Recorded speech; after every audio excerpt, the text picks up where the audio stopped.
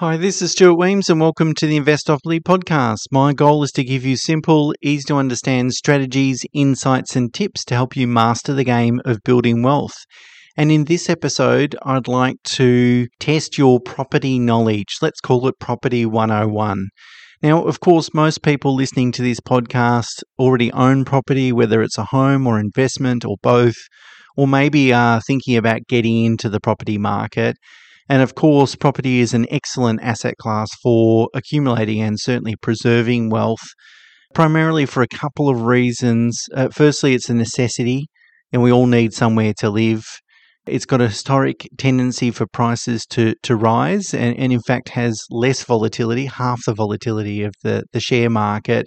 And so that gives people a sense of comfort. And as I've spoken about in this podcast many times, you can borrow to invest in property.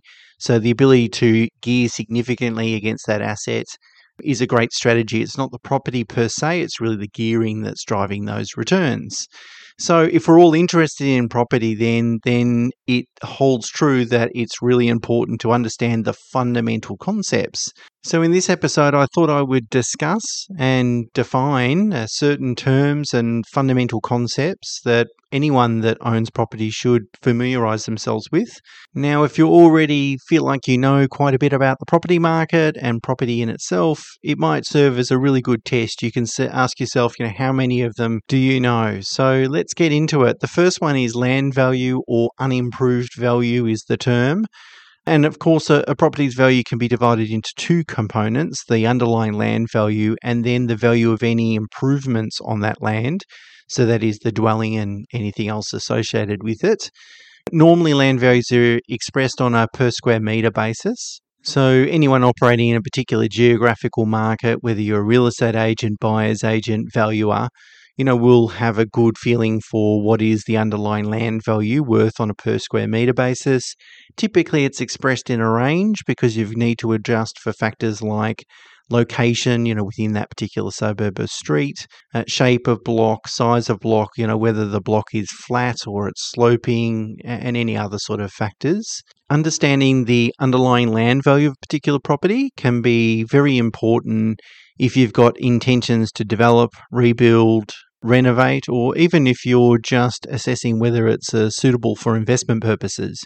You want to make sure that, as I've explained many times before in this podcast, that you're spending most of your money on the underlying land and less on the improvements, because you can't really change the land after you buy it, but you can certainly improve a property after you buy it. And so the land's intrinsic value is really important, in understanding, the per square metre cost of particular land in particular locations can be very helpful.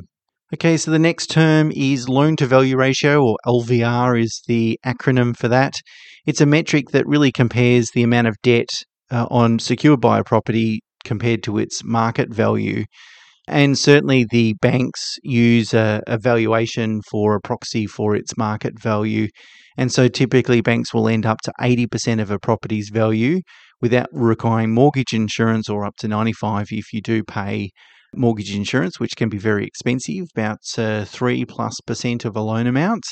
And so LVR, loan to value ratio, is an important factor when considering, how much you can borrow against a particular asset, and also a component to your borrowable equity, which is another term which I'll explain later in the podcast. The next term is value of improvements, which really refers to the building value, really any buildings or structures on a property. So it's really the market value less the land value. Typically, the balance, or the difference, is what's referred to as value of improvements. The alternative approach to valuing those improvements is to understand what the cost to replicate that property would be, sort of replacement cost it's sometimes referred to.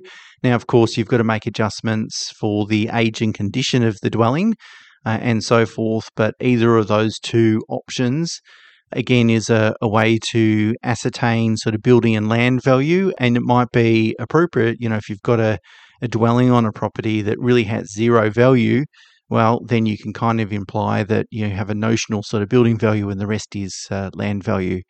So that's value of improvements. Okay, so the next term is comparable sales. It's the primary method for valuing residential property, involves analysing recent sales of similar properties in the same vicinity. So a valuer will consider, whether the property is actually comparable to the subject property, and it will consider factors like the property's proximity to the subject property, architectural style, condition and size of dwelling, land dimensions, and any other sort of distinctive features. It's important to highlight, of course, that no two properties are rarely identical. So there's a fair bit of subjectivity in the valuation process. And generally, the more comparable sales you have and the more comparable they are, directly comparable to your subject property, the more dependable that a valuation process becomes. So when people talk about comparable properties, it's really important to understand whether if you've got a property that is very run-of-the-mill for the area, there's a lot of properties very similar to it, it's likely that you're going to be able to achieve a reliable valuation result.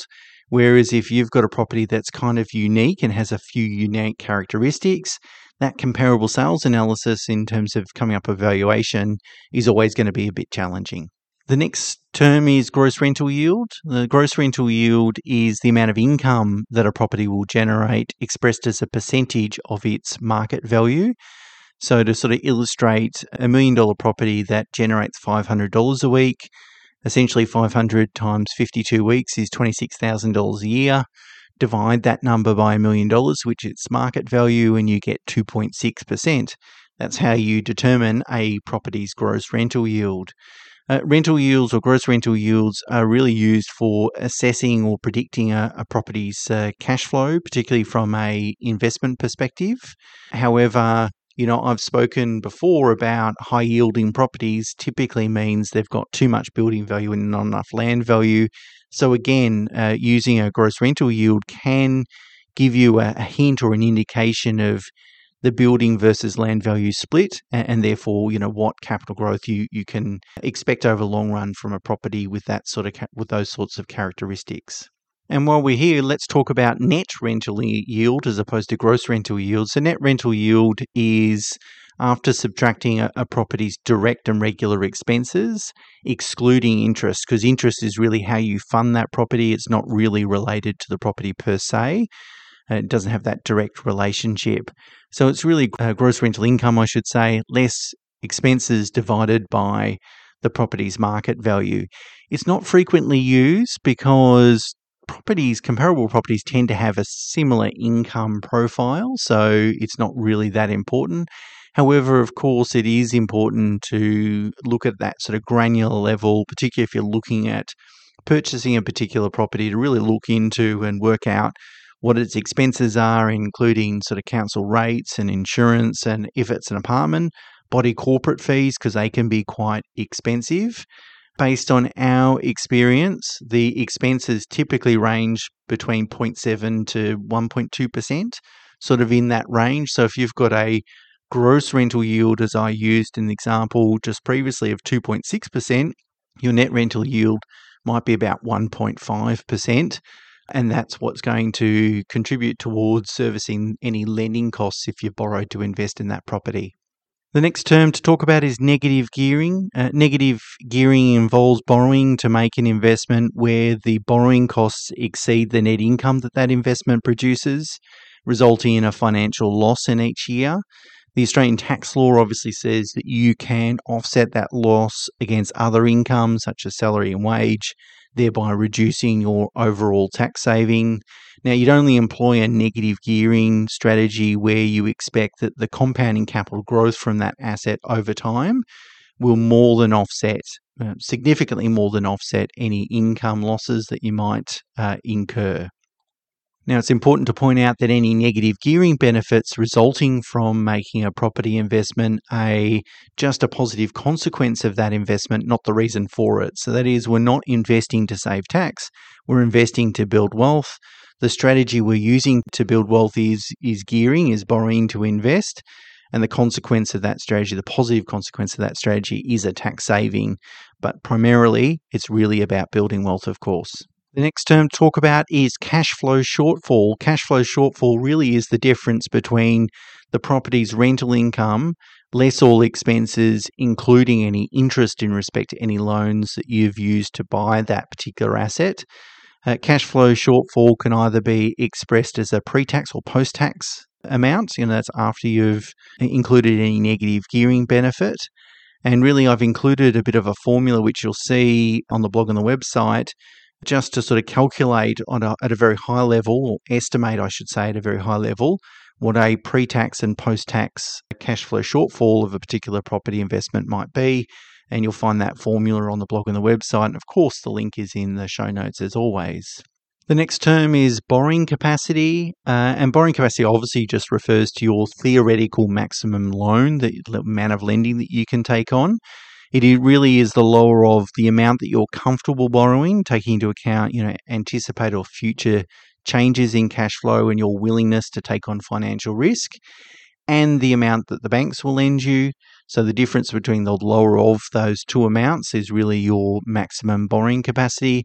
In a normal environment, most people would be willing to borrow less than what the banks will lend them. But in this environment where borrowing capacity is very contracted at the moment because of higher interest rates, particularly higher benchmark interest rates, that's not necessarily true today. Of course, everyone has a finite borrowing capacity, and as such, borrowing capacity is the scarce limit, or the scarce asset, which I've really spoken about quite a lot on this podcast. And so really you should allocate it as efficiently as possible. That is, contribute your borrowing capacity to assets that are going to generate the highest returns. Given it's a scarce resource and you've only got a finite amount of borrowing capacity, you want to be really deliberate on how you allocate it. The next term is borrowable equity, and borrowable equity represents the potential amount that you can borrow against a particular property based on its current market value. So to calculate the borrowable equity, what you need to do is multiply the property's market value by the maximum loan to value ratio, which is usually 80%, and then you subtract any credit limits already secured by that property. So for example, if your property is worth $1 million and you have a loan of $600,000 secured against it, well then your borrowable equity is $200,000. The reason for that is $1 million by 80% is 800, but you've already got 600 secured by it, so therefore 8 minus 6, $200,000. Now, it's important to note this is a theoretical borrowing capacity because there's two things that you need to satisfy for the bank to lend you that $200,000. The first one is, do you have enough security? So this is the borrowable equity term. The second one is, do you have enough serviceability, so income and expenses, to be able to service that $200,000? You need to satisfy both security and serviceability in order to borrow it. So it really is, borrowable equity is really a theoretical calculation. Now, we use borrowable equity mainly just to ascertain someone's borrowing capacity from a security perspective. So do you have enough equity in property to be able to do what you need to do? Compounding capital growth rate is the next term, and that really refers to the amount the price of a property has appreciated between two dates, expressed as an annual compounding percentage. And the easiest way to calculate a property's compounding annual growth rate is to use the XIRR function in Excel. Of course, I've got a link on the blog on the website for you to look at that. And essentially, a compounding capital growth rate is used as a tool to assess how a specific property has performed in the past. And this analysis helps with respect to forming expectations around future compounding capital growth, assuming that the fundamentals hold in place. That's one of the things about property, is that the factors that generate capital growth tend to be static and factual. Static in they don't change very much. Arterial roads, proximity to schools, shopping strips, proximity to public transport, all those things don't really change. And they're a question of fact rather than a question of subjectivity.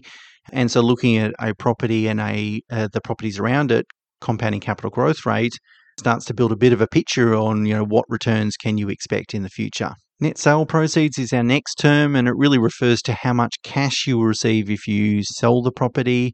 This is worked out by subtracting the sales price that you expect, less the repayment of any loans, any selling costs like agent fees, and if it's been an investment property, any capital gains tax liability you need to pay. Subtract those three elements from the sale price will give you the net sale proceeds. A couple of quick tax ones. So CGT, or capital gains tax, really refers to any tax on any capital gain that you might make if you sell an investment property or a second home. Land tax is levied by the states based on the value of your land holdings at the end of each calendar year, and excluding any land that's associated with your home, your primary place of residence. I've published podcast episodes on both CGT and land tax individually in the past, so you can certainly hunt them down. The next term is managing agent. The managing agent is a real estate professional that manages your investment property.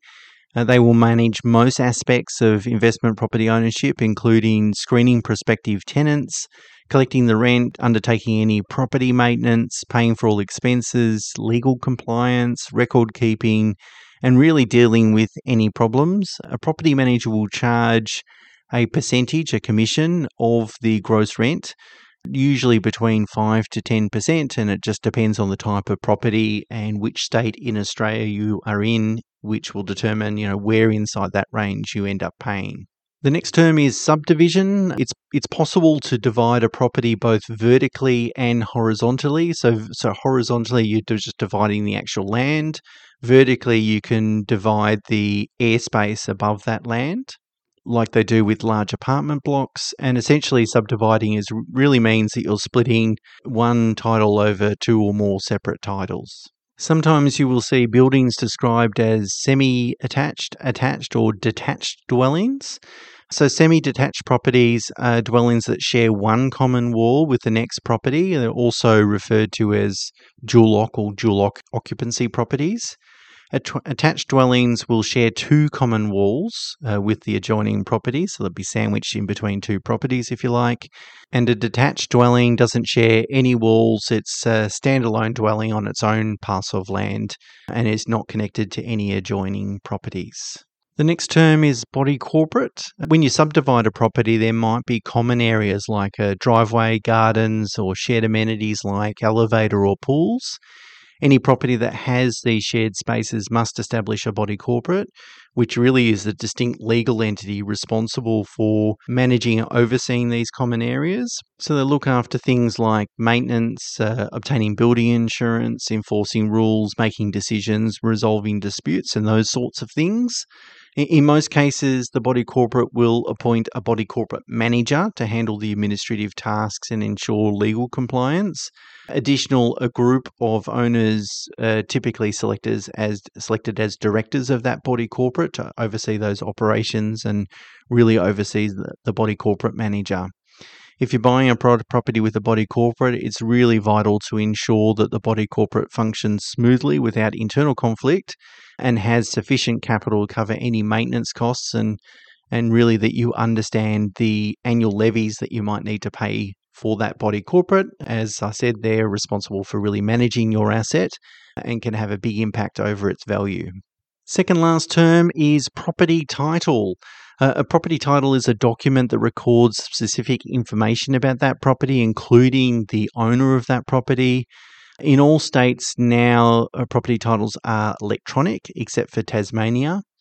The most common property title in Australia is called a Torrens title and really provides absolute ownership rights to the owner. A strata title allows people to own a particular unit or lot within a larger development, in addition to, a share of the common property. And so this is common in blocks of apartment. That's a strata title. A company title or company share title is more common with older style blocks of apartments where owners own a share in the company that owns the whole block of apartments. A leasehold title is provided over land that's owned by the government and leased for a specific period, often 99 years. This is common for some apartments on wharfs in Sydney, for example. And so when buying a property, it's really important to understand the title type and whether there's any borrowing or legal implications associated with that particular property title type. And the final term I want to talk about was first mortgage. First mortgage is a legal agreement that establishes the primary claim or priority position on a property's title in the event of a default on a mortgage. First mortgages are registered on the actual property's title, on its electronic title. There's also second mortgages, which is really the secondary claim after the first mortgage has been paid. But they don't tend to be that common these days. Second mortgage loans, most lenders want to hold the first mortgage. So there you go. That serves as a bit of an introduction to property, or a reminder, if you like, on some of the property attributes and terms and so forth. It's really important to understand the basics, the fundamentals of a particular asset, particularly if you're going to hold a lot of your personal wealth in that asset. So I hope that's been useful. And a little bit longer episode today. I apologise for that as well. Okay, until next week. Bye for now.